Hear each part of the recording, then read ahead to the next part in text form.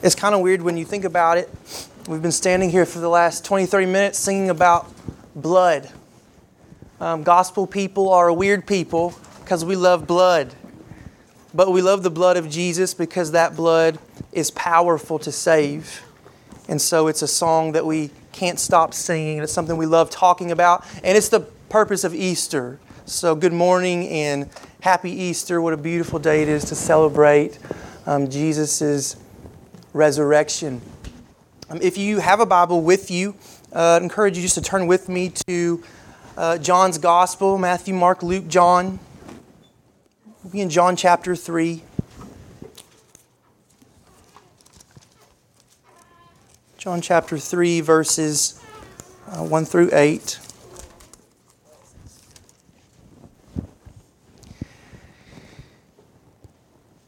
And John writes, "Now there was a man of the Pharisees named Nicodemus, a ruler of the Jews. And this man came to Jesus by night and said to him, 'Rabbi, we know that you are a teacher come from God, for no one can do these signs that you do unless God is with him.'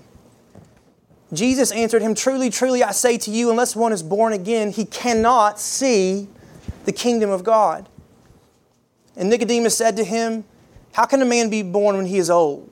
Can he enter a second time into his mother's womb and be born?' Jesus answered, 'Truly, truly, I say to you, unless one is born of water and the Spirit, he cannot enter the kingdom of God. That which is born of the flesh is flesh, and that which is born of the Spirit is spirit. Do not marvel that I said to you, you must be born again. The wind blows where it wishes, and you hear its sound, but you do not know where it comes from or where it goes. So it is with everyone who is born of the Spirit.'" I'm sure you saw the footage or pictures of Notre Dame, that great cathedral on fire, falling apart. And as many people commentated, it was a great piece of history for France and for all of Europe. It held many priceless paintings within it. So it was a landmark of culture. It was a landmark of history for France and Europe. But I read a couple different writers who made a really good point. Unfortunately, that cathedral on fire is a very accurate symbol of the state of Christianity in France, in Europe, even in Western culture in general as we know it here in the United States. We, as a church yesterday, celebrated Easter by going out and sharing the gospel. We went down to Big Spring Park and we shared the gospel with many people and prayed with some people and told them about Jesus, and I was grateful that we did that. But it was a reminder to me in many conversations, most people aren't even beginning to think about the purpose of life, why they live, why they are, much less what happens when we die. So when Christianity was once a very real pillar of society, people had a firm foundation about what did Jesus have to say about what it means to live, not just now, but Jesus had a word to say about what it means to live forever, and it's a word forgotten. So I want us this morning to consider what Jesus says. Really, what does it mean to be human? What does it really mean to live, not just now, but what does it mean to live forever? That's what Jesus came to talk to us about. How do we live forever? Look back at verse 1. It says, "Now there was a man of the Pharisees named Nicodemus, a ruler of the Jews." So this Nicodemus, he's an important person. He's very important because he's a Pharisee and he's a ruler of the Jews. Now, up until this point in Jesus' ministry, Jesus has done his first miracle. He turned the water into wine at the wedding. He's done many miraculous signs. He's even prophesied his own crucifixion, burial, and resurrection, even though they don't quite understand what he means. He's thrown the money changers out of the temple. So Jesus isn't like some upstart ministry anymore. Everybody knows who this Jesus is. And knowing who this Jesus is, they follow him. He has like a real fan club. But he also has real enemies now too. They feel threatened. And mostly these enemies are located amongst the religious leaders. What are these Pharisees, these rulers? What Nicodemus is? And a Pharisee was someone that belonged to a religious sect. They made it up. Jesus didn't tell them to be Pharisees. They made it up a couple centuries before Jesus came. They were the Pharisees, and they were separate. And they obeyed God's law, what God said was right, better than everyone else. So they thought. And they obeyed it so good, they made up a bunch of extra rules and a bunch of extra traditions about how you could obey God's law, even better than what it said by itself. So these were people who had very real clout with the people. They were seen as the holy ones who really loved God, really obeyed God. So Nicodemus isn't just a Pharisee, though, but he's also a ruler of the Jews, meaning he most likely served on the Sanhedrin. And the Sanhedrin, it was the Jews' government system. They're ruled by Rome, but Rome allows them to have a Sanhedrin, 70 elders, and they deal with government affairs as long as Rome doesn't care to get involved. So see who Nicodemus is when he comes to Jesus. He is a man with prestige. As much prestige as you could have, Nicodemus has it as a Pharisee. As much power as you could have as a ruler of the Jews, Nicodemus, he has that too. And so this is the man coming to Jesus by night. In verse 2 it says, he comes to Jesus and he says, Rabbi, we know that you're a teacher come from God, for no one can do these signs that you do unless God is with him. So with the prestige and power of an accomplished man as Nicodemus is, he comes to Jesus in this full, proud life, and he's respectful enough to call Jesus rabbi or teacher. He knows, okay, I don't know exactly who this Jesus is, but he's done so many miraculous things, it must be God. So he pays Jesus at least that respect, but Nicodemus wants to know more, and he is sincere. Many times in the Gospels we see the Pharisees are not sincere. They pretend to be sincere, really just because they want to trip up and foil Jesus. But that's not Nicodemus. Nicodemus later will defend Jesus, and then when Jesus is crucified and killed, Nicodemus will assist in burying him. So Nicodemus is sincere, but here's what we have to grab. Nicodemus is sincerely wrong. And he's sincerely wrong, one, in his evaluation of himself as a great man of God, a great teacher of God's law. And secondly, he's wrong in his evaluation and assessment of Jesus, that he's just some other teacher, even a great teacher. So here's what Jesus is going to do. Jesus is going to shoot through all of Nicodemus' pomp and false security. In one statement, Jesus is going to say something that's going to undo his accomplishments, his securities he holds so dear, and he's going to expose them as absolutely nothing. So friends, the first thing that Jesus is saying to us this morning in this passage is this. If you want to live forever, the first thing you have to understand and come to grips with is this. We are not qualified for eternal life. We, in fact, ourselves are unqualified for eternal life. Look at verse 3. Jesus answered him in response to Nicodemus. He said, Truly, truly, I say to you, unless one is born again, he cannot see the kingdom of God. Nicodemus said to him, How can a man be born when he is old? Can he enter a second time into his mother's womb and be born? Jesus answered, Truly, truly, I say to you, unless one is born of water and the Spirit, he cannot enter the kingdom of God. That which is born of the flesh is flesh, and that which is born of the Spirit is spirit. So Nicodemus comes and says, Hey, I think you're a teacher. I get that. You got power on your life. I can see these miracles. And Jesus doesn't want to banter back and forth about his miracles. Jesus immediately raises the level of the conversation. He says, Nicodemus, actually, you know what? You can't even see. You can't even perceive or enter the kingdom of God unless you've been born again. Now here Nicodemus is this great man of God. He knows God's law like the back of his hand, almost literally. Yet he doesn't have any idea what Jesus is talking about. He's puzzled. Nicodemus was a great teacher of God's law. He administered justice according to God's law as a ruler. If anything, this man was qualified for God's kingdom because he was such. What is Jesus doing bringing in some foreign concept about what it means to get into God's kingdom? As a Jew, Nicodemus is looking forward to the Messiah coming, resurrecting everyone after death, and ruling in justice and equity, no sin. Surely Nicodemus is secure by his great obedience to the law, by being a ruler over the people and teaching the law. He's sure of it, but nothing's further from the truth. And Nicodemus speaks out of his ignorance, and really he says something ridiculous. He says, how can a man be born again? Can I get back up in my mother's womb and come out again? Is that what I'm supposed to do? Jesus says, truly, truly. And when Jesus says truly, truly, it means what I'm getting ready to say, it counts. Like it really matters. So, hey, what I'm saying is the case. Hey, what I'm saying is the case. Jesus saying, listen to me. And what Jesus does is he just rephrases what he already said. He did say, to enter the kingdom, you've got to be born again. He's going to rephrase it. He says, Nicodemus, you must be born of water and the Spirit if you are to be born again. Can't enter the kingdom if you're not born of water and Spirit. If you're born of the flesh, you're flesh. If you're born of the Spirit, you're spirit.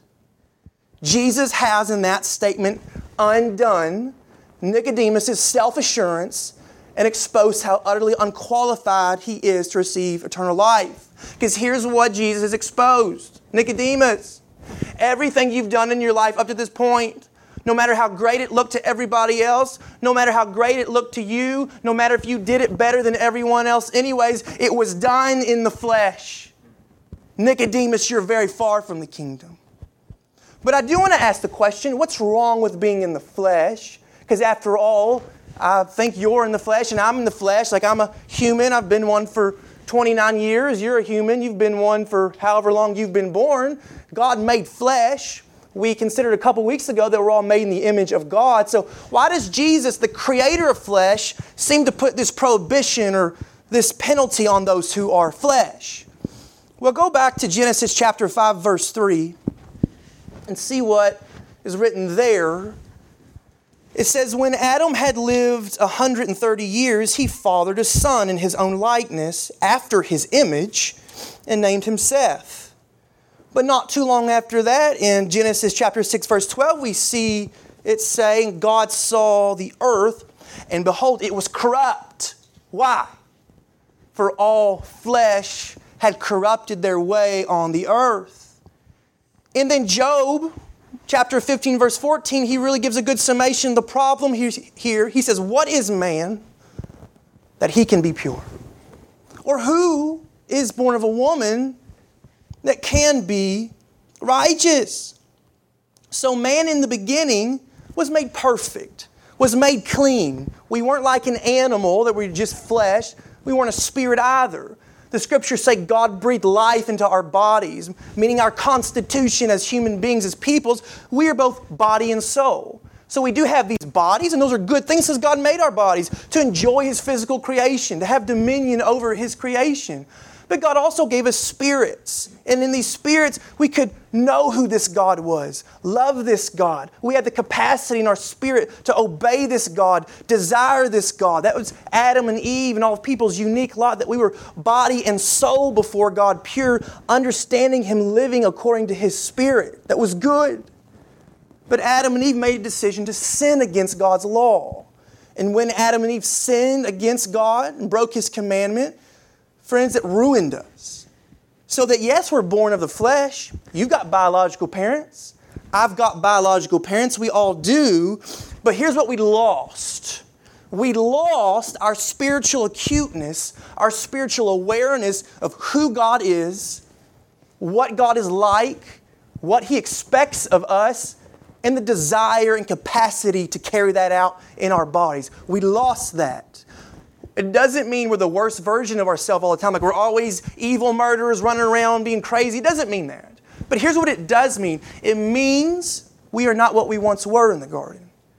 It means we are the palest shadows of what we once were. In fact, Paul would go as far as to say, you're spiritually dead. We're some kind of like spiritual zombie and we can only do bad things. See how Paul says it in Ephesians chapter 2. He says, and you were dead in your trespasses and sins in which you once walked, following the course of this world, following the prince of the power of the air, the spirit that is now at work in the sons of disobedience, among whom we all once lived in the passions of our flesh, carrying out the desires of the body and the mind, and were by nature children of wrath like the rest of mankind. So because this is the fallen state of Adam, it's all of our state, because there's one human line. So friends, we've inherited this fallen, spiritually dull nature. We all are of the flesh. So you see, it becomes apparent all of a sudden, doesn't it, why Jesus said what He said to Nicodemus and why Nicodemus is so dumbfounded.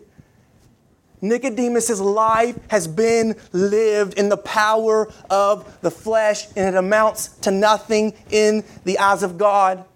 And friends, you and I must come to terms with that very same thing. No matter how good you think you are, no matter how righteous you think you've lived, no matter even what you think you believe in good doctrine, friends, if it's not in the Spirit, it's in the flesh. And if it's in the flesh, it is not of God, and it doesn't please God. Friends, we have spiritual debts we can't pay because we've all sinned against God's law. None of us can ascend even for a moment to the spiritual perfections of God, to know Him, to obey Him.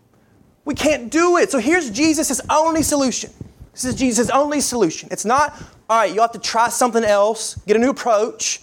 Let's strategize. Let's get a whiteboard out how we can do better at trying to qualify for the kingdom. That's not Jesus' approach. Jesus has proven that's not going to work at all. No one can do it. Here's Jesus' solution to our problem of not qualifying for the kingdom. His solution is you're going to have to become something else, someone else entirely. Let me say it, and it might sting. You are not salvageable. Jesus calls us to die and then be born again. And that word born again, it also can be translated born from above. We need to be born of the Spirit. Friends, if it was a spiritual death we died in Adam, it's a spiritual rebirth in Christ that we need. Capital S, must be born of the Spirit. To be awoken to the glories of eternity, a desire for holiness and righteousness, to see Christ as beautiful, to love God, to love His way. Paul gives a very poignant explanation of this in Titus chapter 3, verse 4. He says, "But when the goodness and loving kindness of our God and Savior appeared, He saved us not because of works done by us in righteousness, but according to His own mercy, by the washing of regeneration and renewal of the Holy Spirit, whom He poured out on us richly through Jesus Christ our Savior, so that being justified by His grace, we might become heirs according to the hope of eternal life." So you see, Jesus alone was perfect. Yes, He was in the flesh, but Jesus never failed to live perfectly in the Spirit. He always grasped who God was in His earthly life. He always pleased God. He always obeyed God, which meant Jesus alone was the only one qualified for eternal life. Because Jesus lived in the Spirit while He was in the flesh perfectly, Jesus alone becomes the only substitute for you and I. The law demands a blood for blood sacrifice of something pure and clean in our place. So it was Jesus alone who could do that, could die for all of us in the fallen line of Adam. And as Chase said, no one took Christ's life. Jesus laid it down. Even the martyr Stephen said He allowed Himself to be murdered for our sake. Make no mistake about it, Jesus was killed. Jesus was cut down. God did die. But by the power of God, Jesus was raised up victorious over both spiritual and physical death. And by His resurrection proved Himself to be our victor. Think about it. Jesus carried the sin of the world and He died. Now, why do you have to die? Because sin exists. Well, if Jesus died for all sin, nobody needs to die anymore. Jesus died for sin. So Jesus killed sin, but Jesus also died, paid the price for sin, so it was the death of death. So what's going to hold back the author of life now from getting up out of that grave? Not sin. He defeated it on the cross. Not death. He died our death for us. Nothing. So Jesus, the author of life, rose Himself back up to say, hey, look what I have accomplished for you. Come have a share in my victory. And the Bible says when we trust in this Jesus and believe He is good and believe His sacrifice was enough and believe His life is lived in the Spirit, He is holy and He alone is perfect, the Bible says the Spirit of God would come upon you and I and regenerate our spiritual life again, to love God and desire God, that we would not be people of the flesh, but we would live our lives in the power of the Spirit. Friends, we must be made new. We must be born again. We must accept Christ to be made spiritually whole. Peter said at Pentecost, repent, believe, and receive the gift of the Holy Spirit. It's a gift. The thing about gifts is they're free. If it costs, it's not a gift, right? Jesus says, hey, here, this was your bad problem you couldn't fix. Here's a gift. Just take it and receive it. We're not qualified for it. Christ is our great qualifier. He alone did it. My wife's been begging me for the last 2 years. I seem to have these stories a lot about my wife asking me to do things and taking me a long time to get around it. She's been asking me for like the last 2 years, can we please redo the landscaping out front? Please redo it. It's awful. And it is awful. The bush, they're so overgrown. It's just hideous. And you can't see out the porch. I mean, they're awful. And so the last couple of years, I've gotten out the trimmers and I've just trimmed them. Like, look, see, that's good enough. That'll work, right? That's good enough. Like, it's fine. And it's like, fine. So this spring again, she said, we got to just rip it all out and do something new. Like, no, I'll just trim them up again. We'll just trim them up and we'll wait a little longer. And no, not this time. Not this time. So I got out there with the shovel and I had to cut every bush at the root. And some of them didn't want to come up. I had to get a strap and tie it to my truck, and I broke a couple straps. And finally, I got some of those stubborn bushes out of the ground. And so I ripped everything that was there in that garden out. And then we put new and beautiful things in it. It was something new. It was something beautiful. It's nothing that could have been before. Friend, let me say to you, Nicodemus did a whole lot of good in his life. Let me say to you, Nicodemus had great theology. But what Nicodemus did not have was the Spirit of Jesus Christ within him, qualifying him for eternal life. It was in the flesh. Friends, we must swallow the pride of life that tells us we're good enough. I don't need this Jesus. I can hang on to some of who I am. No, Jesus says let go. There's no room to hold on to some of it. The kingdom of God is not a 1 foot in, 1 foot out kind of thing. It is an all or nothing. Jesus says, have all free life, have the gift of joy, have the gift of being made complete, or have none of it. That was His great sacrifice. That was His great sacrifice for us. Living forever. Go back to verse 7 with me. And Jesus goes on to say, do not marvel that I said to you, you must be born again. The wind blows where it wishes and you hear its sound, but you do not know where it comes from or where it goes. So it is with everyone who is born of the Spirit. So Jesus describes this really incredible new teaching about what it actually means to be one of God's people, what it actually means to get into God's kingdom. But as soon as He says it, He says to Nicodemus and us, don't do the first thing you want to do, which is marvel at it. Like, don't do that. Don't marvel at it. Don't be astounded at it. Don't step back and question this. Well, why not? Because as difficult or outlandish as it may be to believe it, not just some teacher spoke it, but Jesus Christ Himself spoke it. Jesus is not going to have Nicodemus looking him in the eye as a fellow contemporary of the times, two rabbis talking about their views. Not at all. Jesus says, take me at my words because I am uniquely who I am. The implicit command is just accept it. And given your and my propensity to doubt the things of God, it only proves Jesus' point in the first place. We're spiritually dull to the things of God. So Jesus pays us this grace. He gives us this illustration to help us in our belief. And He talks about the wind. He says the wind blows wherever it wishes. You hear its sound, but you don't know where it comes from or where it goes. So it is with everyone who's born of the Spirit. And the Greek word for spirit is pneuma. And the Greek word for wind is pneuma. Jesus is doing a wordplay here. He's saying from your perspective as a human, you really don't understand how the wind works, where it goes, why it goes, what it does. At the exact same time, how the Spirit works, the operations of the Spirit, you really don't understand that that's happening, how that's happening either. You just have to accept it as so by the effects. I can remember the tornadoes of 2011. If you lived in North Alabama at that time, you can as well. And if you can remember how much damage was caused by those, how many lives were lost, how long it took to get back to normal from those very horrible storms. And by God's grace, I wasn't hurt, my family wasn't hurt, our home, nothing happened. A couple months later after that storm, There was the lightest of thunderstorms one night. I mean, it wasn't hardly anything.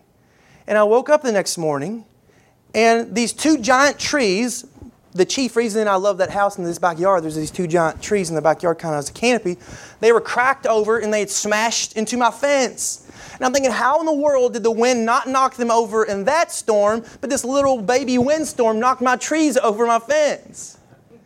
The answer is I don't know, because I don't instruct the wind to do anything. The wind does what the wind does. I just see its effects.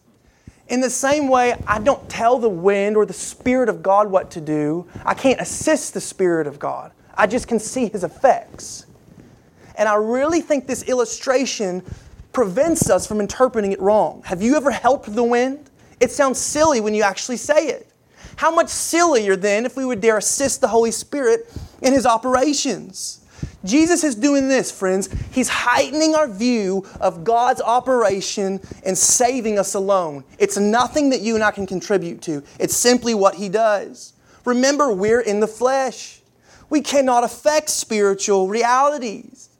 And I can see Nicodemus, all right, Jesus, what do I can do? Hey, I'm a teacher of the law, so if you need help in rebirthing me, you just let me know, because I know a lot of stuff about the Torah, and I got these traditions and these rules. And what's Jesus say? The wind. It's like the wind, man. You can't help. You just can't help it. All you can do is just see it work mightily among you and in you and around you and all the people. It's the wind. And it's like grace. Grace is God doing only what God can do for those who don't deserve it, but God did it. Jesus says, just throw your hands up in the air and fall on your knees and just see Christ crucified and Christ resurrected, that He alone has accomplished it. He alone has done all good things. That is the meaning of Easter for us. If we don't want that gospel, friends, we're left with a slew of world religions that say, do this, don't do this. If you follow the rules just right, maybe, just maybe, you'll acquire salvation. Maybe, just maybe, you'll have peace. But Jesus says, stop before you start, because I'm the only one qualified to give you eternal life. But now I will say, Jesus says you can see the effects. You can see the effects of wind. I saw those trees knocked over. So it must be we can see. And those effects are a changed life. In other words, it does us no good to say we're changed if we can't see the fruit of a changed life. So I believe there is the challenge here as well to consider, if I find great difficulty differentiating my life from a non-believer in my priorities, in my desires, my investments, my attitudes, my conversations. Friends, Scripture says, are you sure the Spirit's moved in you? It's not saying save yourself, but the Scriptures say to us often, test yourself. Make your calling and election sure. Go back to the gospel. Believe the gospel. Don't work harder. Just believe that Jesus has done it and live in the power of that Spirit. The effects will be obvious. Are the effects of a changed life obvious in yours? And a couple years ago, I had an opportunity to take this Greek class with a renowned Greek professor. He did this live thing, and you could talk to him, and he walked you through this Greek, and it was really cool. And so I'm doing this Greek thing and trying to learn Greek, and I'm still terrible at Greek. But one night I came to the class, and I'm sitting there looking at it. It's like the Brady Bunch. You get all these squares of people, and he says, Chad, you look like something's wrong today. And I was like, he just saw it. And I said, well, to be honest, I've been doing ministry, and it's just hard. Sometimes people just don't want to do anything, and it seems like people don't care, and you feel like you're just bearing the load by yourself, and can't make sense of why it's so hard to get people in the church so involved. And he looked at me, and of course you got like 8 other people like watching this conversation, and he said, Chad, if you're going to abide in pastoral ministry, you're going to have to get used with the fact that the majority of the people in your church, you're not going to spend eternity with them. And all the eyes. And that sounds, well, that's kind of harsh, isn't it? But then you think about Billy Graham's very famous for having said, I think 75% of the people in the church aren't really in the church. And later, his name's Dr. Bill Mounts, he was in the car with John Piper. John Piper's a very popular writer and speaker. And he says to John Piper, John, you do so much. He He says, I've accomplished a lot in my life, and Dr. Bill Mounds has, but he said, I look like nothing compared to you and what you've done. What keeps you going? And John Piper looked back at Bill Mounds and said, I'm convinced the church is full of people going to hell. And I'm not saying that to be some kind of big downer on Easter. I'm saying this to you to say Easter is about us not just remembering what someone did for us, but us ourselves as the church living in the truth and reality of it. And hypocrisy is only going to hurt you. Don't wait till it's too late to discover I believed all the right things, but I did not abide and actually follow Jesus. The effects, are they obvious? Will someone say, I don't know, I think they're maybe a Christian, but I've never heard them share the gospel, and they're about as mean as fire ants, and they spend their money on everything. I've just never seen a life that looks changed. Jesus says you'll see the effects of a work the Spirit's done. Friends, are we a changed people truly because of the gospel, because of Easter? Don't wait until it's too late to find out. Don't wait. I had a conversation with a guy yesterday. I said, so you never think about dying? And he said, well, I've thought about it before, but it is what it is, and I don't think about it. And when it comes, it comes. And I'm like, but life's so short. The Scriptures say it's like a vapor. It's here and it's gone. And so Jesus says you got these few little moments to decide how you want to spend eternity. Don't waste it living in the flesh, and don't waste it pretending you're in the Spirit. Jesus says accept the free gift and then live in the power and joy of the Spirit. So friends, the only way to live forever is to die to yourself and live a new life in Jesus. Amen. He has the qualified life. He alone had the power to qualify us, and He did it. And what's funny is just a few verses ahead, we read that very famous verse that so many people know. For God so loved the world that He gave His only Son, that whoever believes in Him should not perish, but have eternal life. And so often that verse is ripped out of the context of this conversation. I think most people in the verse don't even know about this conversation. It just sounds great. Like, oh, great, I'll agree with that. Jesus died on the cross for my sins. That's great. Okay, I'll take that, sure. But everything that we've considered, that kind of belief that Jesus is talking about isn't simply saying, okay, it's a life surrender, isn't it? This believing says, Jesus, take me and remake me and have your way. Put your Spirit in me. I want to look like you. I want to love you. I want to obey you. I want to spend eternity with you. That's the kind of believing Jesus is calling us to. So my question, I guess, for you this Easter morning is not, did you know Jesus died on a cross for you? That's really not the question I think we need to consider. Here's the question that we need to consider. Have you gotten up on that cross and died with Him? Amen. Jesus says until you've died with Him, you will not be raised to new life with Him. Friends, we must be born again. Let's pray.